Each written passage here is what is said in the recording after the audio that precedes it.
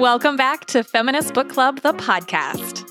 We're not just about feminist books. We are here for social justice, literature, and media in all its forms. But we do that through an intersectional feminist lens. Thanks for being here. Let's get started. My name is Taylor, and today I'm speaking with the authors of White Woman, Everything You Already Know About Your Own Racism and How to Do Better. This book was recently released, and it's basically women of color talking about their experience working with white women who consider themselves allies and how white supremacy and racism can still creep up in that work and how white women can better be allies and move from being allies to accomplices. These authors work on a project called Race to Dinner, which is an initiative where people can host dinner parties and have honest, authentic conversations around racism. And this book is just a compilation of their experience running those dinners. And we'll learn a little bit about their thoughts on why they wrote this book, why they thought it was important, and more thoughts about how white women can be better accomplices to the anti-racist movement. So we'll go ahead and jump in. Hi, everyone. Thank you so much for joining us. I'm really excited for this conversation. Let's get into it. My first question for you both is, what inspired you to write this book? Why now? Saira ran for office in 2018 against a longtime Democratic incumbent. Her whole form was anti-racism. So every time she gave a speech, a talk, white women would line up to talk to her. And what they each wanted to say is, not me.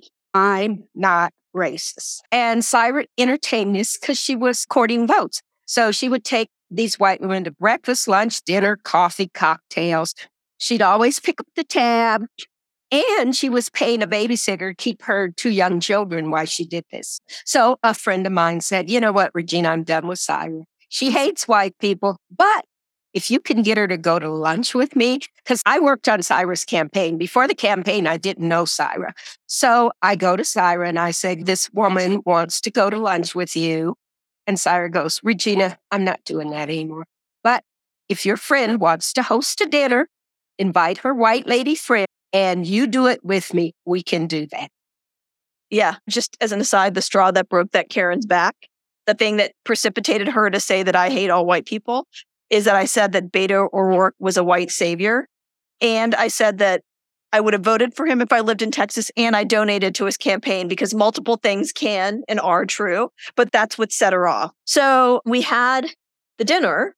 And it was like full white woman Broadway musical, crying, shaking, arms folded, eye rolling, all of it. And I just posted about it on Facebook the next day, and it just went fully viral. Hundreds of women, I want to do this dinner. I want to do a dinner. I want to do a dinner. And Regina and I were like, we educate white women for free all the time. Why don't we have a business? And Regina came up with the genius name, Race to Dinner. And that day, Patty Ivan Speck, a white woman in LA, had been following my congressional campaign, reached out and said, I want to do a documentary on your work with these dinners.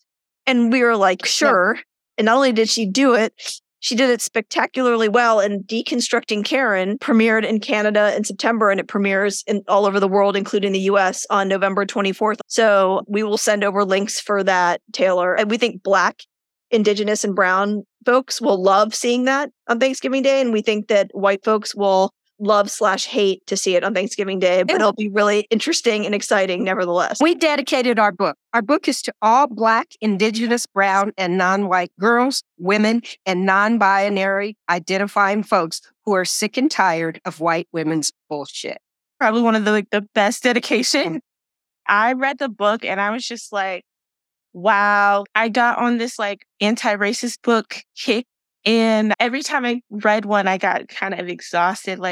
Another one for white people. Yes, because that's who needs to hear the message. But this one felt different in that it was just so real. It's everything I want to say. So I really definitely enjoyed the book. And one of the topics that is in the book is cancel culture. And in one of the chapters about silence, just like one of the reasons like white people, white women particularly remain silent is because they don't want to get canceled because people are quick to publicly cancel racists. Do you think that cancel culture is an effective form of accountability? Why or why not? And what role do you think cancel culture plays in white feminism? First of all, cancel culture does not exist for white people. Cancel culture exists for the three of us to be canceled at any moment, right? But let's use Lea Michele as an example. The white woman from Glee comes out, all these bitches are posting their black boxes and all, they're very brave black boxes and BLM this and that in the summer of 2020, whenever all the white people discovered systemic racism. And it comes that a black actress, saw her tweet, quote tweeted it and was like, funny that you suddenly care about Black lives based on how you traumatize me on the set, right? And then all these Black, Latina, Asian actors were like, she did that to me. She did that to me. Next thing you know, oh no, boohoo, Lea Michele. Lea Michele's been canceled. Y'all know what Lea Michele's doing right now? Yeah. She's starring on Broadway. Mhm. She is starring on Broadway. So that's what cancel culture looks like for white people. You go from being an open and notorious racist to getting a starring Broadway role. There's so many others. White men. Donald Trump. Joe Biden has been accused of all sorts of things. He's the president. So it's a myth. That's what cancel culture is for white people. There's no accountability. What cancel culture does for Black and brown people is ruin people's lives for basically nothing. So it's not accountability. It's punitive. It's penal. It's criminal. It's an extension of prison for Black and brown people. So no, there is no cancel culture for white people. That's a white myth. Definitely since another book. Would love to read about that. This is the first kind of perspective that I've heard around cancel culture. White men are never held accountable. Look at Brett Favre, and he's back. And he's back in the clubs. So how are we going to cancel a white dude? It's winning Emmy Awards. You know what cancel culture is for white people? It's called promotions. Like they say, any press is good press. For white people. For white people. Yes. Look at Andrew Gillum in Florida. Yeah. Like what happened to him? Any excuse to get Black people who kind of promise to get rid of us. Yeah. Exactly. Again, referencing your chapter about like white silence. Oh, I don't want to get canceled. So the fear is not based on any real. What they're really afraid of is losing whites. So, they could care less what we do. Just, let them get invited to the next Mar-a-Lago party. Yes.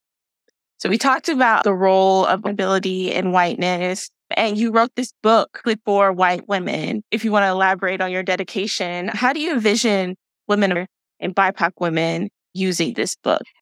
Well, I think they've told us. They have told us straight out, I feel affirmed. I feel like is as a conversation. If they're getting ready to have a hard conversation with human knowledge, I am so happy. And the way they're going to use it. This is just one of many. This is from a South Asian woman.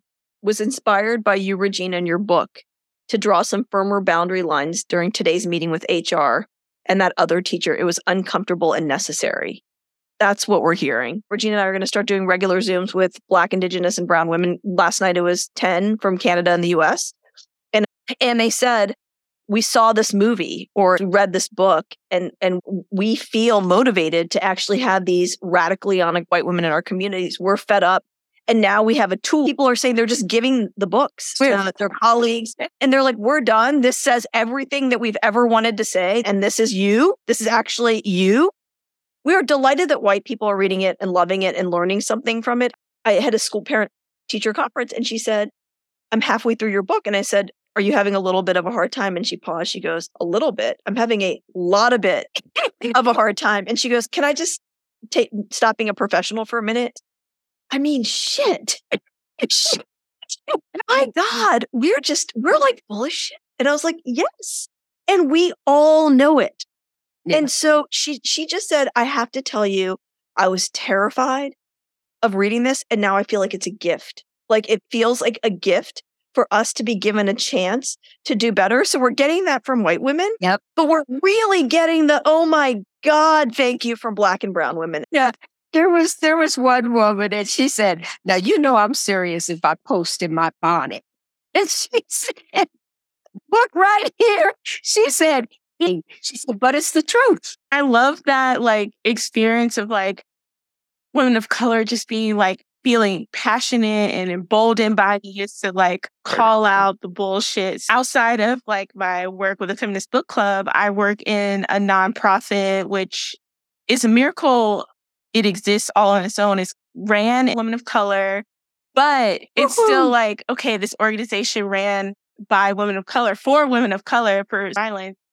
We're in the world of nonprofit and still experiencing all of the said thyroid white nonsense that is like dominating the nonprofit world and how we navigate through all of that. What was it like? You included a lot of firsthand accounts from women of color and how they have been personally affected by white women. What was it like collecting and compiling these stories? And why did you think it was important to include other voices of women of color? Well, you know, we're all fed up. Our experience is universal. You know, there is not a woman who is not white who has not experienced white women's nonsense. So people wanted to tell their stories. They wanted to share. It gives us solidarity. We all know what happens when we say anything about white culture is we are the problems, right? We're angry, we're divisive. So to do an end run around this is not the Syra and Regina problem show. Is we were like, no, we're going to actually show that this is systemic and that it's not personal and it's not just Black women. It's not just Latina women. It's not just Indigenous women. It's not just Asian women. We literally interviewed all in different parts of the country in different jobs. The Black woman in New York City has the same story as the Indian woman in Florida, who has the same story as the Indigenous woman in Denver, who's on city council versus a chef. Different jobs, different cities, different races, same bullshit. And so it shows that it's systemic and the system that we're talking about is white womanhood and how working with white women is toxic across the board. There's a very prominent white woman who didn't want to blurb the book early on. And she said she felt attacked throughout. She got to that chapter. It felt like she had been fully ganged up on by women of color. And we're like, it's so interesting. We wouldn't be able to tell you about how it feels to be ganged up on. That's been all of our experiences. Here's their deal. They equate their feelings. You made me feel bad. You hurt my feelings with our actual pain and suffering. It ain't the same thing, girl. Go take your feelings and go sit down somewhere and shut up. Learn to manage your feelings as a grown-ass person. Just like you manage your health, just like you manage your jobs, just like you manage your household. And it's like so funny because oppression just wires your brain differently. I find the most growth in things that make me like really like look at my reflection and be like, oh, like, I don't like that. I don't like that. This is what I need to like grow and develop as a person and doing that shadow work. But like the people who feel like, oh, like, my feelings were hurt and I'm ganged up on, like, you're avoiding that hard work of like changing for the better. White women do not want to be uncomfortable at all, except the ones who are committed to their own personal growth. And that's, you know, maybe a little bitty slice. But they're there. There are people who, look, we're in a very dire time right now. And you can't just sit idly, which a lot of people are doing. By sitting idly, you're choosing a side and you're choosing the wrong side of history. I think that's what's happening is there are quite a few people who are like, oh my God, like this is dire and I need to actually unfuck myself in order to be on whatever the right side of history is. And we're seeing that. That's why this book has really taken off so fast. The shooters in these mass school shootings are predominantly young white men. The people they're shooting are young white children. And white women haven't stopped the nonsense about guns. Yeah. It's that science. Well, I don't want to make any waves. And we know, and I tell them, we know y'all are buying those guns to protect yourselves from us. We know. Absolutely. Did you find that writing this book was a cathartic experience for the two of you? What have you learned about yourselves in writing this book? I mean, this is not about the book. This is not about the movie. This is not even about like our programs. This is about a movement of radical honesty. Nothing can change until everybody is radically honest about their place in the racial ecosystem, period. That includes me being radically honest that I have non-Black privilege. On the ecosystem, I'm above the two of you, right? And so white people sit above me. I sit above, darker skinned South Asians, darker skinned everybody. So Black people. I can't do anything about that I can't do anything to deconstruct my anti-Blackness until I acknowledge it and talk about it openly and look at it. I'm 48. I've been anti-Black for 48 years. It forces you to see yourself as a real person.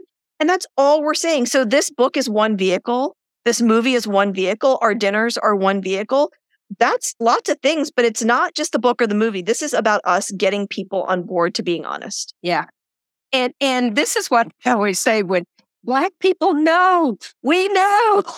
The part of the book where the white woman was like, Regina, did you know, like, Sarah's anti-Black? Like, that part that you put in there, I was just like, oh my gosh. And like, what is it like to work with somebody who's anti-Black? And it's just like, the point is like recognizing yourself as a whole person. And that includes flaws and things that you have to unlearn. So I definitely love that. And it's purposefully that we do this work together with a Black woman and a non-Black woman of color, because we are modeling what intersectional solidarity looks like, and they can't do their nonsense. They do. They try to pit us against each other every time. And we're like, no, we're here together. We people of color are fighting over scraps, okay? And instead of fighting for our own seat at the table. We got to come together. There's more of us than there are them. Exactly. And it is a tool of white supremacy to pit us against each other and say like, oh, that's not my fight, when like we are all like fighting against white supremacy, including white people.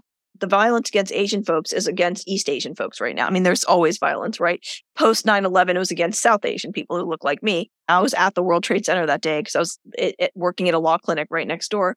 I went back to law school as a third-year law student, and the East Asians were basically being like, we're not that Asian. And then during this pandemic, South Asians were like, we're not that kind of Asian. And then Hindu South Asians are like, oh, we're not Muslim. And I'm like, they can't tell the difference, and you're being Islamophobic.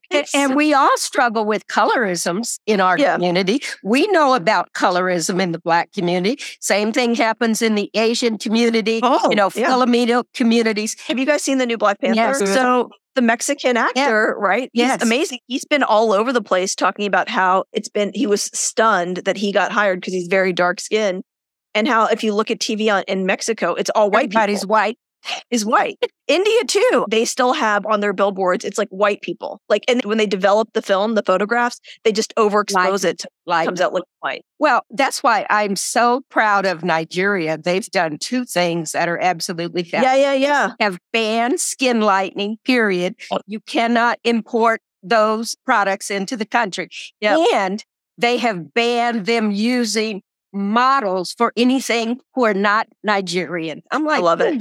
You go. Yeah, I've heard actually a lot of bad about that. Because it's anti-white. It's not like diverse. Yeah. And like, I'm like, I don't know how people use that's racist argument. It's not saying like we're not hiring white people. We're only hiring Nigerians. It's like the same thing if the people who value things that are made in America, when we export things out, we treat the people awful in other countries.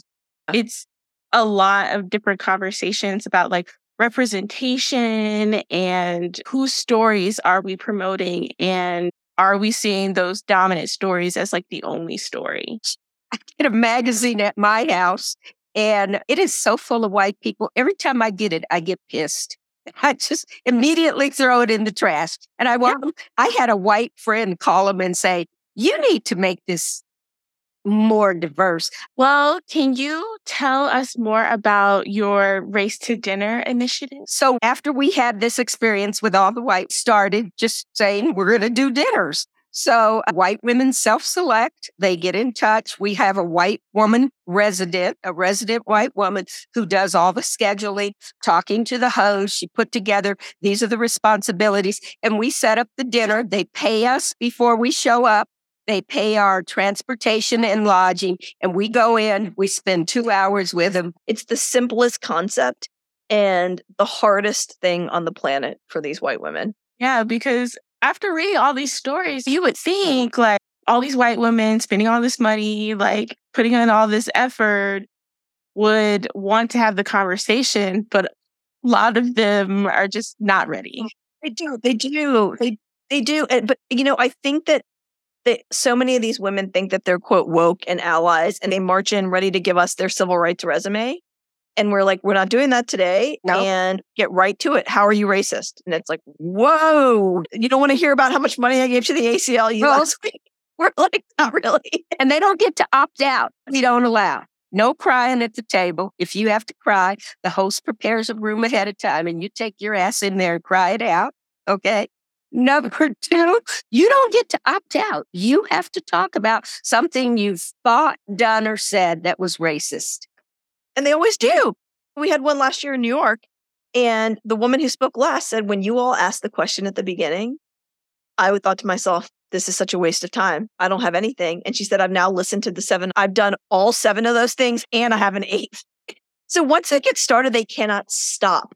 They've never done this before. It's like the most freeing thing. And Taylor, that's why this is so important. If you look back in history, in the United States, we've never had conversation about racism ever. I did a book event at the Boulder Bookstore, where the University of Colorado, and one of the former deans of the law school was there. And he said to me, Regina, can you think of any time in history that we've had honest? And I said, no. And he couldn't think of any either. That's really sad. And when there's talk about racism, it's always other people, right? Like the Republicans are the racist. The people in the South, the men are the racist. It's always other. No, we are. Yep. We are. Yep. People make up systems. And if the system is racist, the people are racist. That's right. Yes, exactly. Because it was built that way. As the country That's was right. Intentionally. That's something else we don't allow. All this DEI talk about unconscious bias. Bullshit. So quick. Microaggression, racial violence, unconscious bias, conscious racism, implicit bias, all the euphemisms, right? White fragility is white supremacy. White feminism is white supremacy. White privilege is white supremacy. We make up all these words to protect white feelings. White feelings, white supremacy. Wow.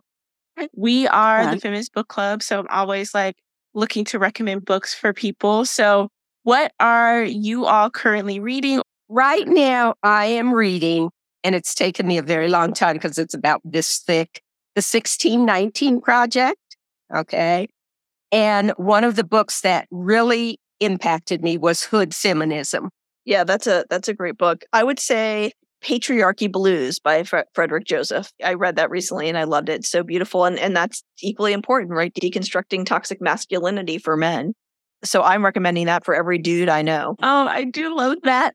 But like, people who are crazy are the truth tellers. And I did quotations around crazy are the truth tellers. So I'll definitely add those books to our show notes so people can check them out. But my final question is, where can people find you and your work? We have a website, racetodinner.com. We're on Instagram under Race to Dinner. We also have a website and a Instagram page for Deconstructing Karen, which drops on iTunes on Thanksgiving Day. Well, thank y'all so much for joining me in this conversation. Thanks. And we're telling white women, talk to your Karens. The racist in your family. The racist in your family. Exactly. Well, thank y'all again so much. Y'all can check out all of the links in the show to what we talked about. Check out the book, White Women, Everything You Already Know About Your Own Racism and How to Do Better. Thanks for joining the Feminist Book Club. Do you love food and feminism? Then you will love decorating your home and filling your wardrobe with merch from Overseasoned. This colorful culinary brand features clever and bold artwork with cheeky slogans like Shuck the Patriarchy and Cabernet and Equal Pay. Shop t-shirts, aprons, kitchen towels, baby clothes, and more with these fun and empowering designs. Top sellers include Smashing My Food and the Patriarchy Baby Bib, Root for Women, Cozy Crewneck, and the Culinary Goddess Apron. And if you're particularly fired up about the Supreme Court decision, and who isn't, the Ice Cream for Reproductive Justice design is going to be just what you want to rock on a t-shirt or tote bag. These pieces have become cult favorites in the food world, with star TV chefs, home cooks, bakers, and foodies alike swearing by over-seasoned merchandise. Nearly every product in the shop supports a nonprofit that's dedicated to bettering the lives of women, particularly those in marginalized communities. Not to mention that these pieces are highly functional as well as incredibly soft. And since Overseasoned outfits infants to adults, it makes a great gift for anyone in your life and adds conversation-starting flair to any ensemble. Go to overseasoned.com/shop and use code FEMINIST to get 10% off of your order with Overseasoned. The greatest gift you can give this season is the gift of the bird. Flip 'em the Bird is a clothing company bringing cleverness, wit, and a dash of curse words to people who need a good laugh. Flip 'em the Bird is a small business in Minnesota that provides 14-day, no-shit easy return policy, quality, earth-conscious products, and gives back through volunteer work and fundraising. After all, swearing is caring. For all your gift-giving needs, go right to flipemthebird.com, where Susie will get your bird flying in 2 to 3 days. When you don't have the words, your clothing should say it for you. Thank you for tuning in to today's episode of Feminist Book Club, the podcast. Want to be part of the club? Here's how you can join us. Obviously, subscribe to our podcast and leave a rating and review for brownie points. Follow along on Instagram, Twitter, Facebook, Pinterest, and TikTok. All of those links are in the show notes. Sign up for our newsletter to be the first to know what our next monthly book pick is. And check out our award-winning monthly book subscription service. Oprah Magazine named it one of their favorite book boxes, and Shonda Rhimes called us one of her favorite subscription boxes in general. There are multiple membership levels for any budget, and it's an excellent way to support the show and the voices you heard today. See you in the club. A well-read woman is a dangerous creature. Oh.